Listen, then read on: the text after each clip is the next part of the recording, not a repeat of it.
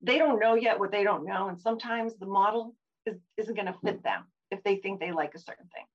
I had one lady, oh my God, she was interested in cryotherapy and a cat cemetery. Welcome to Elements of Styles, the business podcast that trades in scarce thinking for community, conversation, and ideas in abundance. Each week, I, Mark Stiles, sit with professionals and entrepreneurs, both local and global, and learn how they each add value to their communities, their partners, and their teams. Please enjoy. Hey folks, welcome back to Elements of Styles. Today, I am grateful to have Elaine Vakalopoulos of Your Franchise Options. Elaine is a franchise broker, but she's also an owner herself. So she knows exactly what the franchisees are looking for. This is going to be an amazing show. Elaine, how are you? Welcome to the show. Great. Thanks so much. Fun to be here. Thanks, Mark. Awesome. First question, why would somebody purchase a franchise when they simply could start their own business? Perfect question.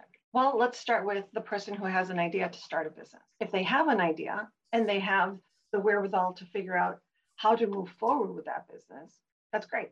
They need to do their marketing, their pre-marketing. They need to have enough financing. They need to make sure that they have an idea that's going to make sense in their competitive sphere, wherever they're located. No one's saying don't do that. But there are many, many people who don't have an idea to start their own business. I wasn't one. I mean, I ended up being a 2-time franchise owner, but I wasn't reinventing any wheels, right? So let's compare the two. You know, someone might start their own business because, you know, they know what they want and that's what they want to do. Perfect. However, let's compare it. You have with a franchise, a proven model. That company has learned from a lot of mistakes over a period of time. It has come up with a process that works and they figured out how to make it replicatable and scalable. Right? So that's a one. They give you the opportunity to have a turnkey business. Like when I bought my first franchise, which was a fitness center, which after 25 years of being in the corporate world, never in a million years had I thought I was going to own a gym. But it wasn't like I was going to go, oh, I'm such a fitness fanatic. I'm going to go open up my own studio. No, I decided to buy this business because it made sense for so many reasons. It checked off all of my list items for what makes sense for me and my family at that time. So for me, tell me what to do. Tell me what size of store I need. Tell me what equipment I have to choose from. Tell me what the build out is. You take care of all the marketing collateral. I now have a turnkey business. I didn't want to redo all that. That would have taken me forever, right? So the benefit to someone who doesn't have an idea and wants to own a business, work for themselves, but not necessarily by themselves, this is a great opportunity. There are a lot of other benefits. I mean, to be an independent owner, you're your own decision maker. You don't have to answer to anyone. If you want to pivot your business, that's great. You can do that. If you're selling chickens and you want to sell burgers, you can do that. Obviously, with a franchise, you can't. You have to stick with the program. But although the profits are all yours, so are your mistakes. My dad owned his own business. Like I grew up in a variety store. You know, George's Variety was from 7 a.m. to 11 p.m. You know, he was in it and he was doing it all. When the inflation, you know, situation hit in the 70s or there were supply issues, my father couldn't call another variety store owner and say, hey, Jack, how are you handling this? In a franchise world, you have you have peers and they're not your competitors, right? They want you to succeed because if you succeed, they're successful because the whole system comes up. So as a result, like for example, during this, you know, COVID situation with my present franchise, when we had to shut down, we were able to call each other. We created a forum online. We were asking, how are you handling this? What are you doing with that? Whether it has to do with salaries, whether it has to do with marketing, the equipment, doesn't matter. Now you have all these people collaborating and giving you information to make you more efficient, to get you, you know, to where you want to be faster. So that peer group is one of the intangible benefits that it's not often talked about. And I have found to be the biggest benefit of owning a franchise. So that's another little piece. With, you know, franchise, you can get some economies of scale because the franchise system can be big. They have strategic alliances. So you might get a discount on certain, you know, materials or tools or whatever it is that you need for that business to operate. Whereas as an independent, you have no leverage. And finally, financing.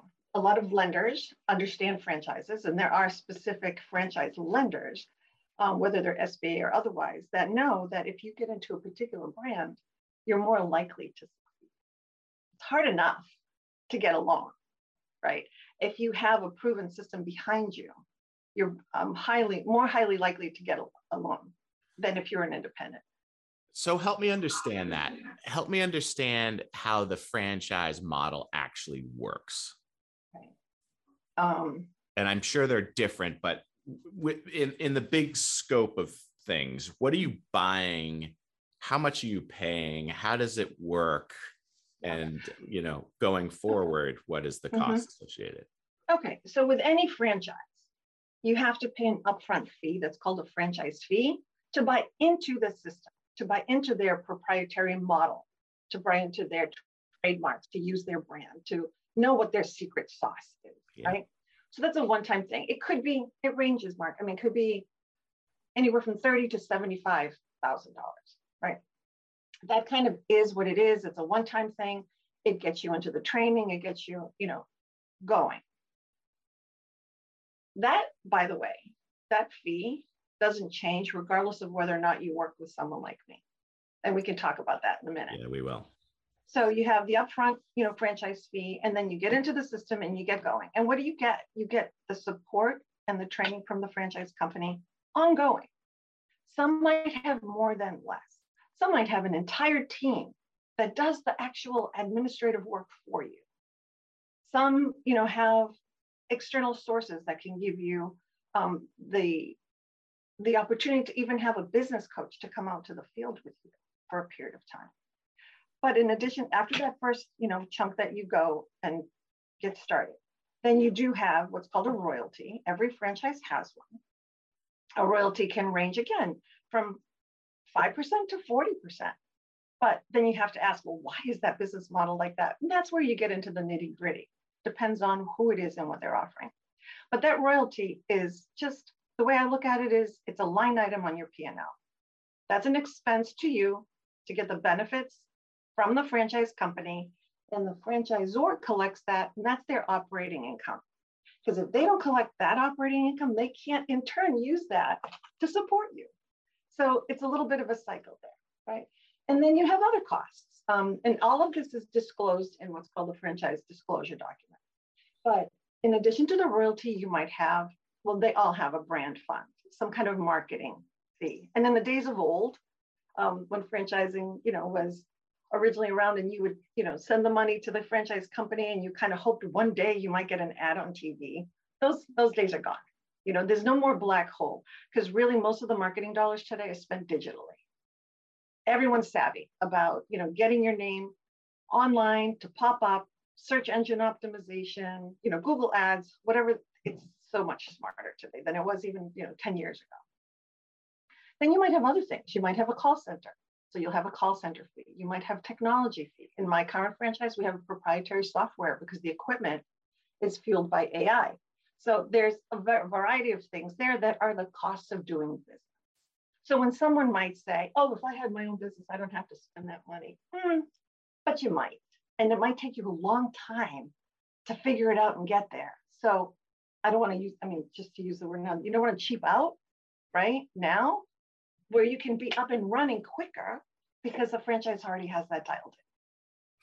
That makes a lot of sense because, for someone to start their own business, they have to figure out a lot of different things, where this becomes, as you said, turnkey. Now, you act as a broker for folks as well. Can you tell us a little bit about that? Yeah. So a lot of people don't even know my role exists, right? I like to consider myself more as a franchise consultant or coach, but broker is the right answer. That is true. But I start with a prospect who is thinking about either ownership or just learning about a franchise, right? So I educate. So I see myself first as an educator. They might know nothing about franchise. And there's kind of a lot to know, right? It's a big industry. There's a lot of industries. A lot of categories. And then there's different business models. So how will that person even know where to begin, right?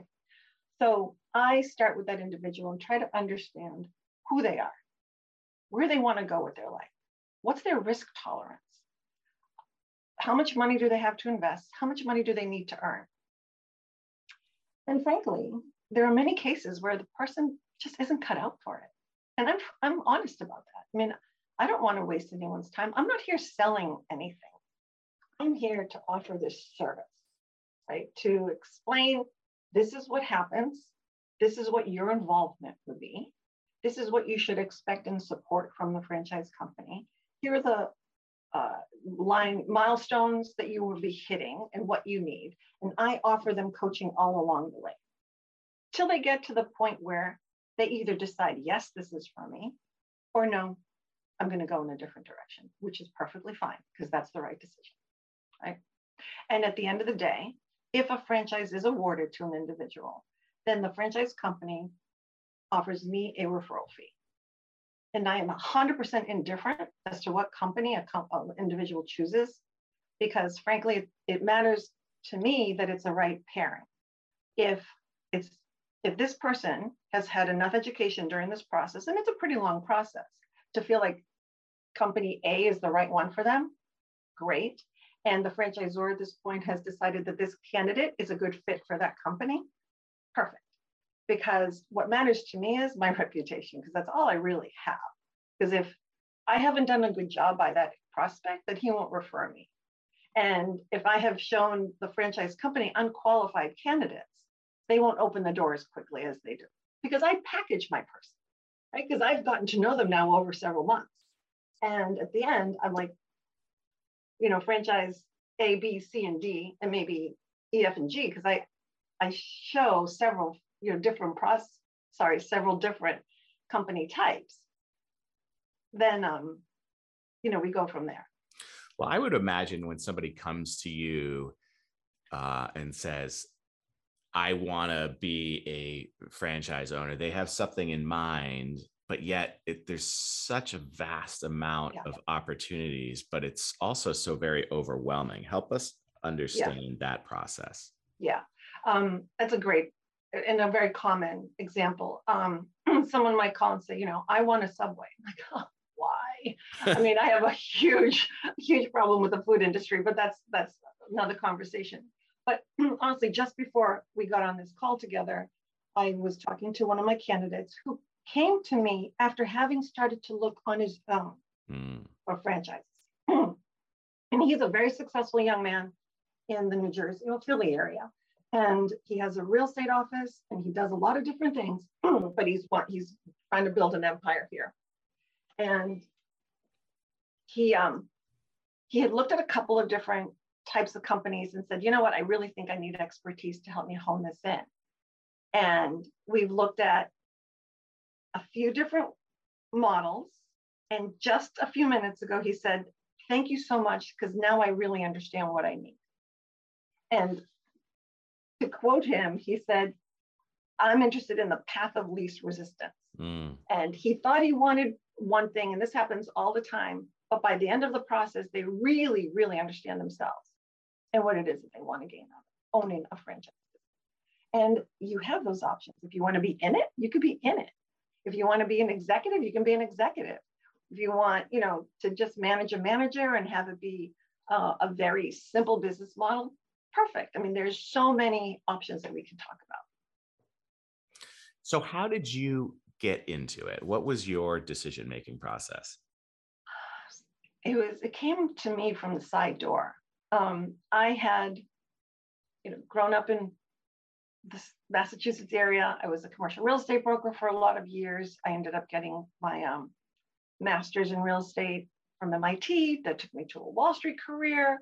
I did that for several years, and I moved from New York to Chicago, where I was another 10 years working corporate real estate stuff. I mean, I love the dirt. Don't get me wrong, real estate's in my DNA. Like, that's my favorite thing.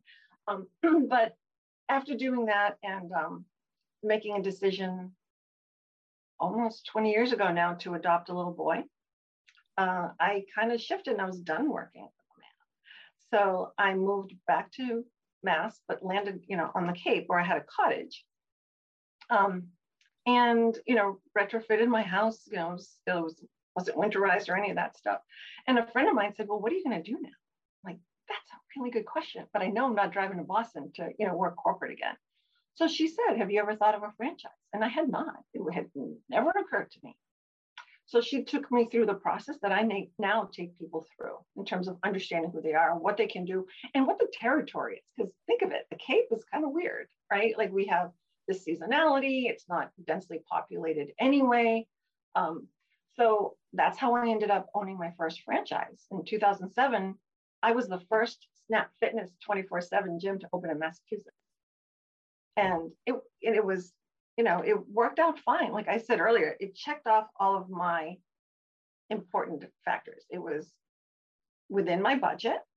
I saw relative to the industry that it was going to make the money that I thought I needed. And it did, even though I ran it through the worst recession we ever had. I still did well. It gave me the flexibility I needed for my family. And that's a common thing that I hear when I talk to my prospects. They want flexibility in their schedule, being able to control their destiny in terms of the finances and how they want to live their second half. So anyway, so that's how it started. And I ran that for 7 years. One of my members had asked me if I'd ever consider selling it. And at that time, my son was around 10. I thought, he's going to be a teenager pretty soon. Maybe I should be home more. So we worked that out. And then I've been doing this ever since. That same friend who got me into the franchise, showed me the way to do this world. And frankly, it's right up my alley. I mean, having been a commercial real estate broker, I'm used to brokering anyway. I'm an analyst by nature. So when I analyze those real estate stocks, I bring that to the table now because I look at the same things. Who's the management team, right? That's super important. You want to know what's their depth of understanding of the industry or franchising. They have to have at least one of the two. It's better if they have both, but certainly they have to have something they're bringing to the table. Secondly, you want to know what their track record is. If they've been around for a while, what does it look like over recessionary periods? How did they handle COVID? What are they doing to support and train their franchisees for their success? So you want to know, do they have a sound business concept? Like, does it make sense? I have to tell you, there's some really stupid ideas out there. I mean, there's the franchises that I wouldn't touch with a 10-foot pole. I mean, I'm very careful about that. Because you don't want the trendy ones. You want ones that are going to have longevity. You're putting someone in business for the long haul, not for a couple of years, and then say, oh yeah, that one didn't pan out. You want to know of the franchisees that are in place, how satisfied they are. And there's an independent survey company out there that does that, but you can also find out as the individual looking at the franchise, you can talk to these folks at a certain point and figure out, are these my people? Are they happy? Can I see myself being, a franchisee of this system? So all those things are really important. And do they have legs for the future? And what have they been doing to stay on top of things? Like technology was a big thing. Several years ago, of course, we had Lotus 1-2-3. How long did it take that company? Like one particular company did have it for way too long, and they weren't keeping up with the times, right? So all of those things are very important. So that's partly how I, bring my background to the table to add value to my candidates, because honestly, I've been in their shoes. And I actually saw a huge difference between my first franchise and my current franchise in terms of what kinds of support, what kind of communication comes down the line. And I've learned a lot. So I bring that to the table as well. And I believe in the system. Obviously, if I didn't, I wouldn't have purchased a second franchise, which is, it just happens it's in the fitness world as well.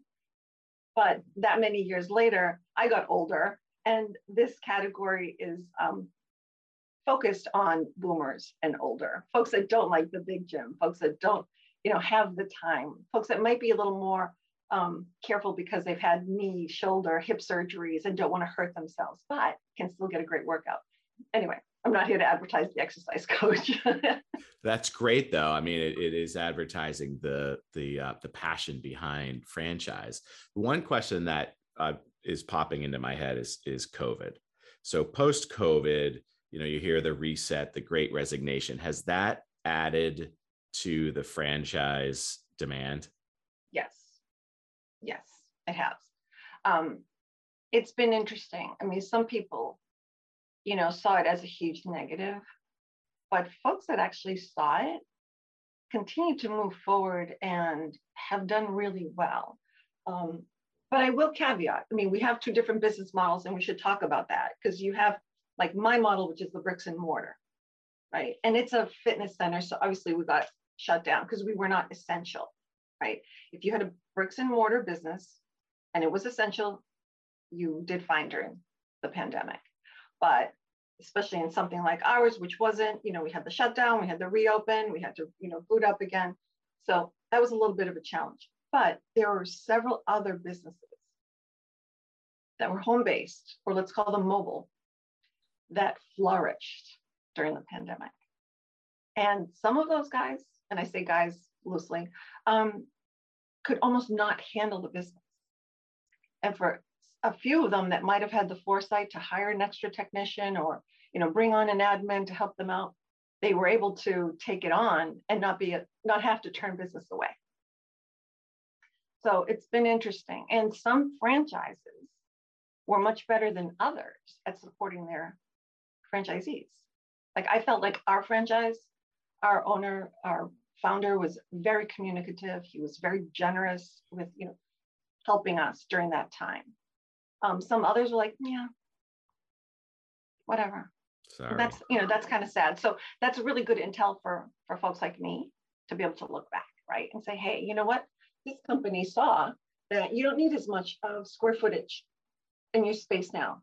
We found a way that we can be more conservative with the real estate. And now you don't need a receptionist because we determined that you can, filter all this through this app that we've developed. Or there was a coffee shop concept that did a lot of telemarketing. They looked at all the stats. They figured out who their top customers were. They did an outreach to them. And then there was a lot of delivery service. Just really clever, caring, little measures during a really hard time. Yeah. So, but you're seeing a lot of people now who are saying, you know what, I'm done with the corporate world. Let's do this. Yes. Sorry. So yeah, there's two stories for the COVID. So I had actually started seeing a lot of that even before COVID, to be honest. Yes. Most of the prospects that work with folks like me, they're usually C-level executives or high-level professionals that are kind of tired, right? They're tired of doing the corporate thing. They're getting laid off. They're unable to get a job because they're older. And even if they did get hired, chances are good they're going to get laid off quickly again. That's happened time and time. So that's been happening for a few years, even prior to this label, the Great Resignation. So it's accelerated now, the interest. And folks are looking for a way to, secure their retirement, to make sure they have an additional revenue stream and not have to depend upon the corporate role, because a lot of egos are tied to that too, right? But there is a lot to be said for owning your own business and having that control, to being able to see your kids play tennis or whatever it is that you want to do after hours, because you're building a team. You're using the skills that you've already had and putting it into your own business. And that's what I hear all the time. I am tired of working so hard for someone else. It's time I do it for myself. So let's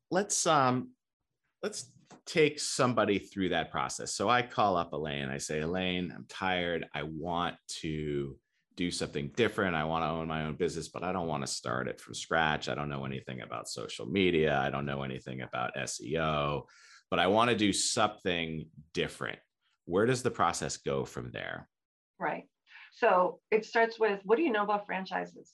Right. And most of them know very little. They always say, well, I see long lines at Jimmy John's and I'm sure that does well. I'm like, yeah, no, but we talk about that. Right. So I talk about the big picture first. I tell them how big the industry is. There's 3,000 or so franchises. Wow. Right. So you have that top tier of the McDonald's and the KFCs and all those guys, which don't work with folks like me. That's a whole different strata. They're looking for people who have very deep pockets, maybe are already multi-unit owners in another food service kind of brand. So that's out there. And then let's take a swath at the bottom that I wouldn't touch. They might be unsavory type of businesses. They might be businesses that will get squashed by Amazon or big box stores. So we don't touch those, or like some of these kind of strange concepts that I mentioned before. But then we have a whole bunch in the middle that are great. And even though they might be, according to the US Census, like 300 industries, I don't know how micro they get, who's planning or different things, but there's at least 80 or so that are reasonable, good, viable businesses that we can work with, right? And from A to Z. So I talk about all of that. And then I narrow it down. I said, so it doesn't matter what industry they're in. They're going to fall into one of two buckets. They're either going to be a business that requires bricks and mortar, and I'm more careful to use that now, I should say location-based, because it used to be retail. But now some businesses can go into an office space. Maybe they could be in a light industrial and still, be a viable franchise business. And then there are others that don't need that. They're going to be those mobile businesses. You see those wrap vans around all the time. They could be home-based forever, or maybe they evolve into a little office warehousey thing, right? So two very different models, two very different modes of operation. So the first one is the one that we see every day, right? I mean, you can think of, 3 or 4 categories off the top of your head that falls into that location base. Obviously, it's food that makes up the most of all of it, right? Then you have beauty, very common, right? The hair cutting, now the lashes, and more in that. Let's use wellness and health in one category. This is a big burgeoning area. This is a really interesting one. Like, whoever thought the massage world would become so big, right? But now you have some that are going a little bit more into medicine, some alternative type medicine. So that's been very interesting. And those can be in an office space, which, putting my real estate hat on, I favor because they're more affordable. So then you have what? Then you have pets, then you have kids, then you have automotive, which is a traditional, place to go. So there's a lot that's in that space that's very visual to us. The cost of that is going to be far different from the ones that are the mobile. But that's an interesting one because these are ones that can grow really big and people don't think about it, right? And to be perfectly honest, those are pretty boring. I mean, in terms of, what they have to offer, but they're demand driven and they are needs based. And these are the ones that flourished during COVID, right? So these are the ones you could think anything for the house, from the top of your roof, all the way around the house, outside, underneath, and inside. There's a franchise for it. And these are the ones that the franchises don't care if you don't know about the painting business, the sprinkler business, the window washing business. They don't want you to have experience. They don't care if you know how to pave a driveway or put up a tile. They will train you to know what you need to hire, implement, put into place. Frankly, they would prefer people with common sense, some business savvy, and just the ability to learn and have the right attitude, because cultural fit is actually much more important. So those are your two categories. And the way the bricks and mortar will grow, you can do one unit and be done like I did the first time, or you can buy the rights to do multiples like I did the second time, where I bought the rights to do 4 units in this one particular corner of New Jersey, where I have an operating partner. So we'll, once this one gets stabilized, we'll open number 2. Once that gets stabilized, you do 3 and then you move on. And you've protected your future that way. On the mobile side, once again, you can buy a territory. Every franchise defines territory differently, right? If it's for senior care, for example, X number of people 65 and older. If it's for kids, obviously you need X number of schools or kids between, 1 and 17. But it might just be population. It might just be number of households of a certain income, right? So once you have that territory defined, you could decide to do just one and be done, or buy multiple territories so that you can grow. I had a fellow who was looking at a concept in Virginia last year, and he went in thinking he was going to do 2 based on the numbers that he wanted to generate. But after talking to one of the top performers, he decided to buy a 3rd territory because he really decided he could build something big. And he didn't want someone else later coming in and encroaching on his territory and blocking his growth, right? So I talk about all of that. That's kind of the first step. in terms of educating the person coming in, because I want everyone to have at least that baseline. And then from there, if they decide, yes, I want to learn more, this is something that appeals to me, then what I do is I provide them with a couple of links to some surveys that I want. So basic questionnaire stuff. I mean, nothing terribly, deep. I want to understand, why they want to own a business, what skills they bring to the table, some other, traits that they might think are that are important. And I also have a drop down that asks them what they think their preferred categories are in terms of industries.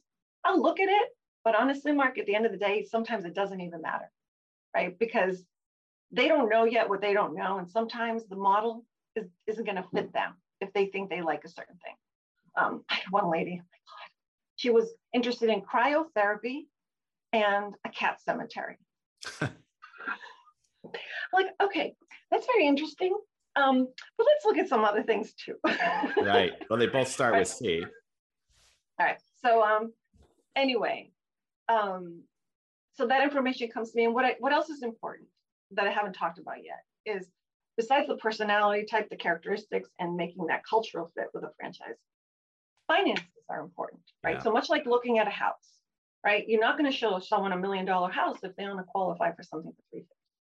Same here. Some franchises only need, let's say, 50,000 liquid and 200,000 net worth. Others might need $250,000 liquid and $2 million net worth. So that helps me too with refining the inventory, right? So I collect all that information. I also collect another one that's kind of a values assessment. It's not a personality test like Myers-Briggs or anything like that. This one is more, what culture is right for you? Are you collegial? Are you more like a Silicon Valley type, like go, go, go? Are you an achiever? Are you a collaborator? All that kind of stuff. So anyway, then once I've collected that information, and if it's a married couple, I do like to get it from both, because you really want the spouse involved. If you don't, and I hit this very early in my career here, something's going to block it, right? I could tell you a story in a minute about one couple, but it's important to just get input from both, because at the end of the day, you're going to be sitting across the dinner table together. And if the wife doesn't like what the husband's chosen, then it's dead in the water, right? So I collect all that information, and then kind of the art comes in. Then I look at who they are, and I know what the franchises are looking for. So then I look to do that matching. And then I also have to look at the territory. Now, that's important too, because you could be in a major city and be able to do anything, but there may not be any territory left because that brand is already scooped up.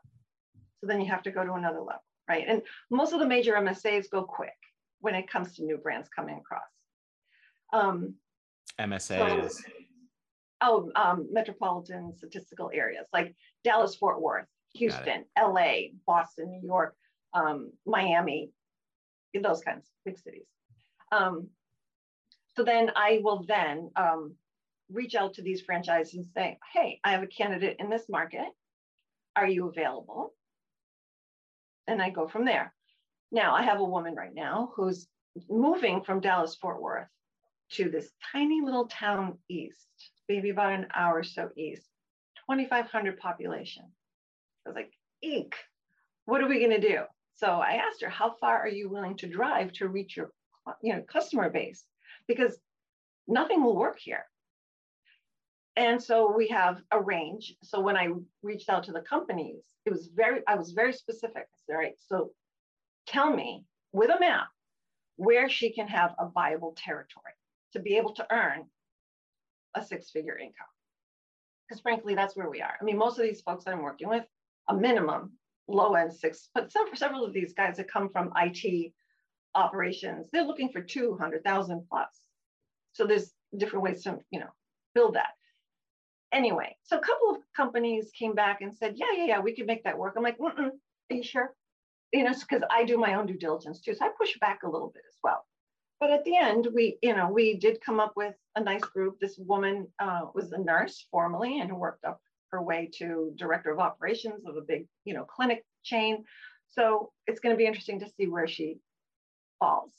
But I don't just show, for example, she said, oh, I'm comfortable in the medical space, but I'm going to throw in a few other things because this is the time to learn, right? This is the time to just be open. You're not committing to anything. At no stage of this process are you committing. All you're committing to is learning. Stay with the process, learn what you need to learn, make an informed decision if you're going to reject a company or not.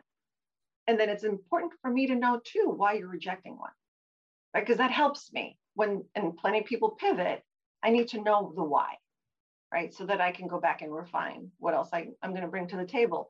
And when I do bring it to the table, it's kind of a good analogy. It's like a buffet, right? You've told me what you think you like, and I've heard certain things, but here's the smattering. Here's six plates. Let's take a taste of each of them. And then you'll be able to figure out which ones you like more, right? What about the difference between somebody who wants to be an active owner operator versus a passive investor? That is common. There are some businesses that you're pretty much just buying a job and you're the guy doing whatever it is, right? It could be something with your hands. It could be something that's just consulting, right? And you're trading your time for the revenue that you earn, much like what I'm doing, right?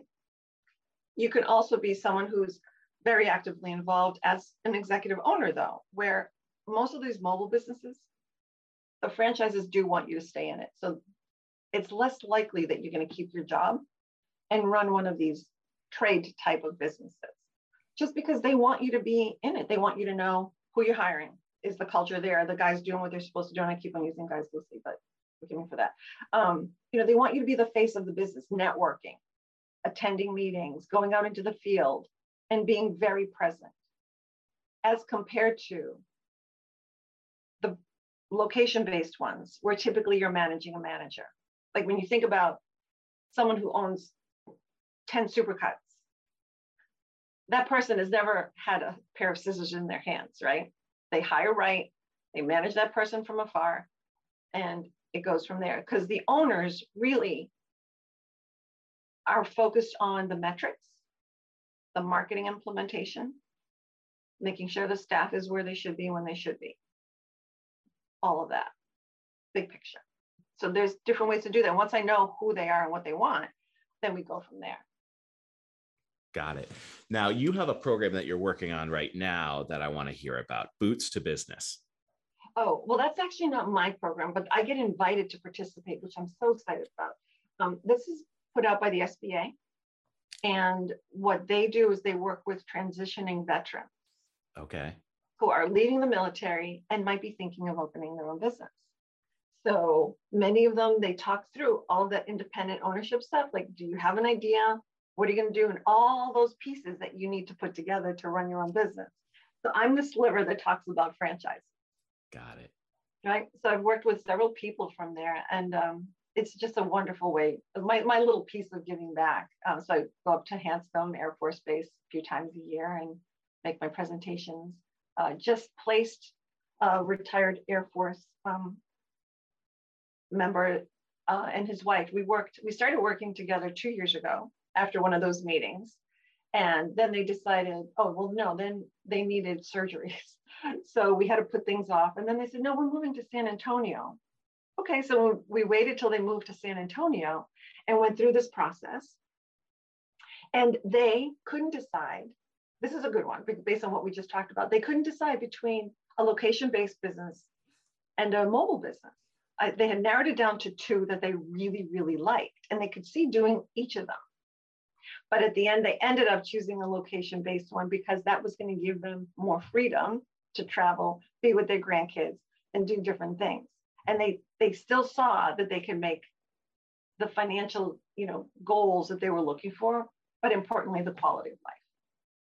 So you mentioned the SBA and financing. What type of financing can you get to do one of these franchises? Yeah. So I'm not the expert there, but there are a handful of nationally known franchise funding companies that are expert at this. The most commonly heard are the SBA loans, right? And there's a couple of types. There's an express loan, and then there's, a more standard loan. They take forever, especially these days. But, there's certain criteria and hoops that you have to go through. And you need to have the right liquidity, you need to have the right collateral, you need to have, the working capital, right? That's where we're talking liquidity. And you need to have credit scores that meet criteria.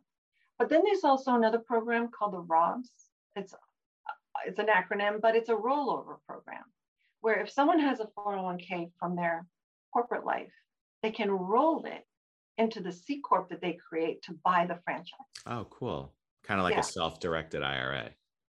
Yeah. So they have no penalties and no tax issues and no anything else that they have to pay. So that's a nice thing. A lot of folks do that, and that's quicker. That's really cool. So let me ask you this, Elaine. Somebody goes through this experience with you, they meet you, you do all the discovery, you find the right program that fits them, they execute on it, and they start their franchise, their business, and they want to sit down and write a review for you. What does that say online for Elaine and your franchise options? Well, the good news is I have a lot of those on LinkedIn. So LinkedIn. Really awesome. Okay. I have a lot of recommendations on that, but you know what it is? It's, I think they feel that I care, that I am going to bat for them to give them everything that they need, that I offer them selections that they never would have thought of that were very reasonable for them. And that I've just been there the whole step of the way.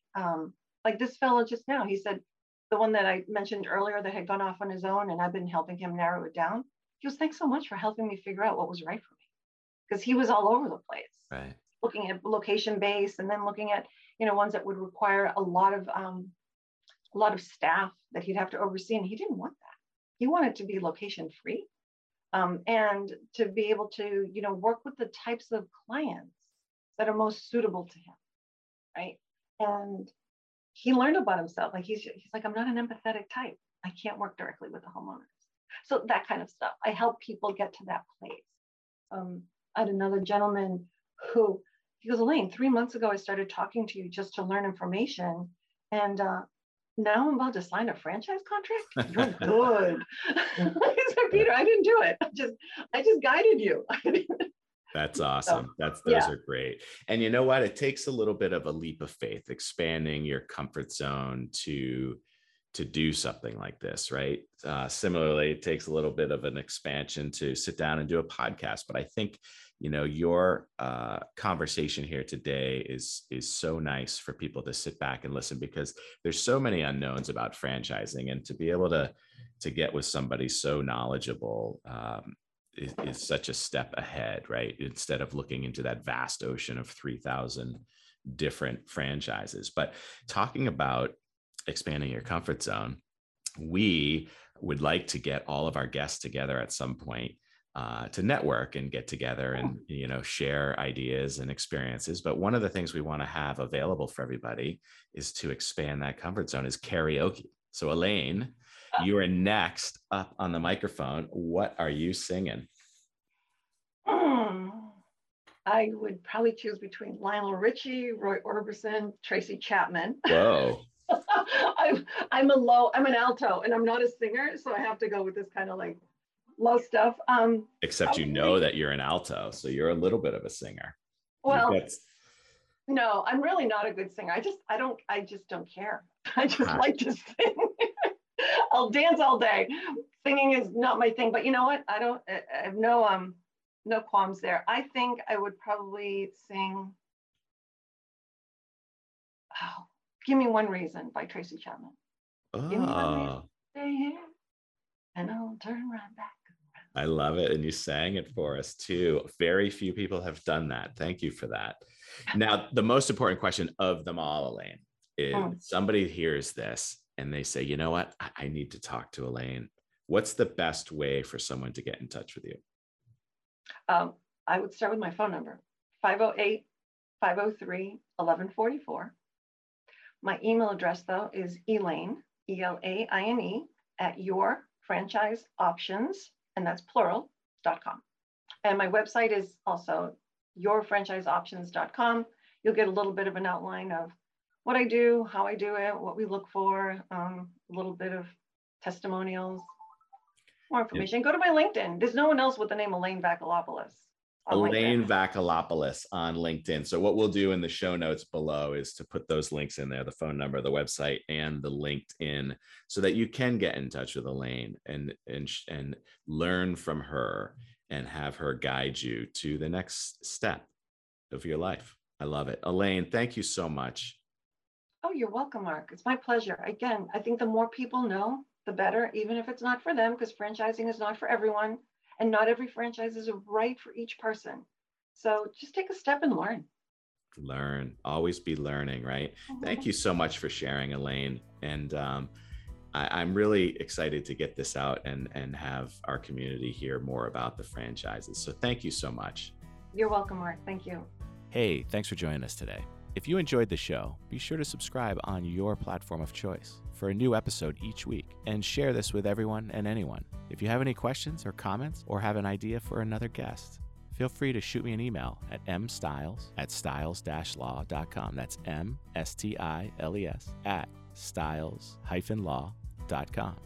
And if you are a real estate professional, be sure to check us out on our private, exclusive Facebook page, The Real Estate School at 892, for content and Massachusetts continuing education opportunities. Be well, folks. Today's episode is sponsored by Securititle. Securititle helps Massachusetts real estate attorneys, real estate agents, loan professionals, buyers, and sellers with all of their title, settlement, and escrow needs. Securititle, SECURITITLE.com, where security and title come together. This podcast is being provided for informational purposes only. The podcast is not a comprehensive overview of the subject and is not intended to provide legal or financial advice or an endorsement of any product or business. The views expressed by podcast guests are their own, and their appearance on the podcast does not imply any endorsement of them or any entity they represent. Please seek legal, financial, or tax advice before taking any action on the matters or products discussed herein.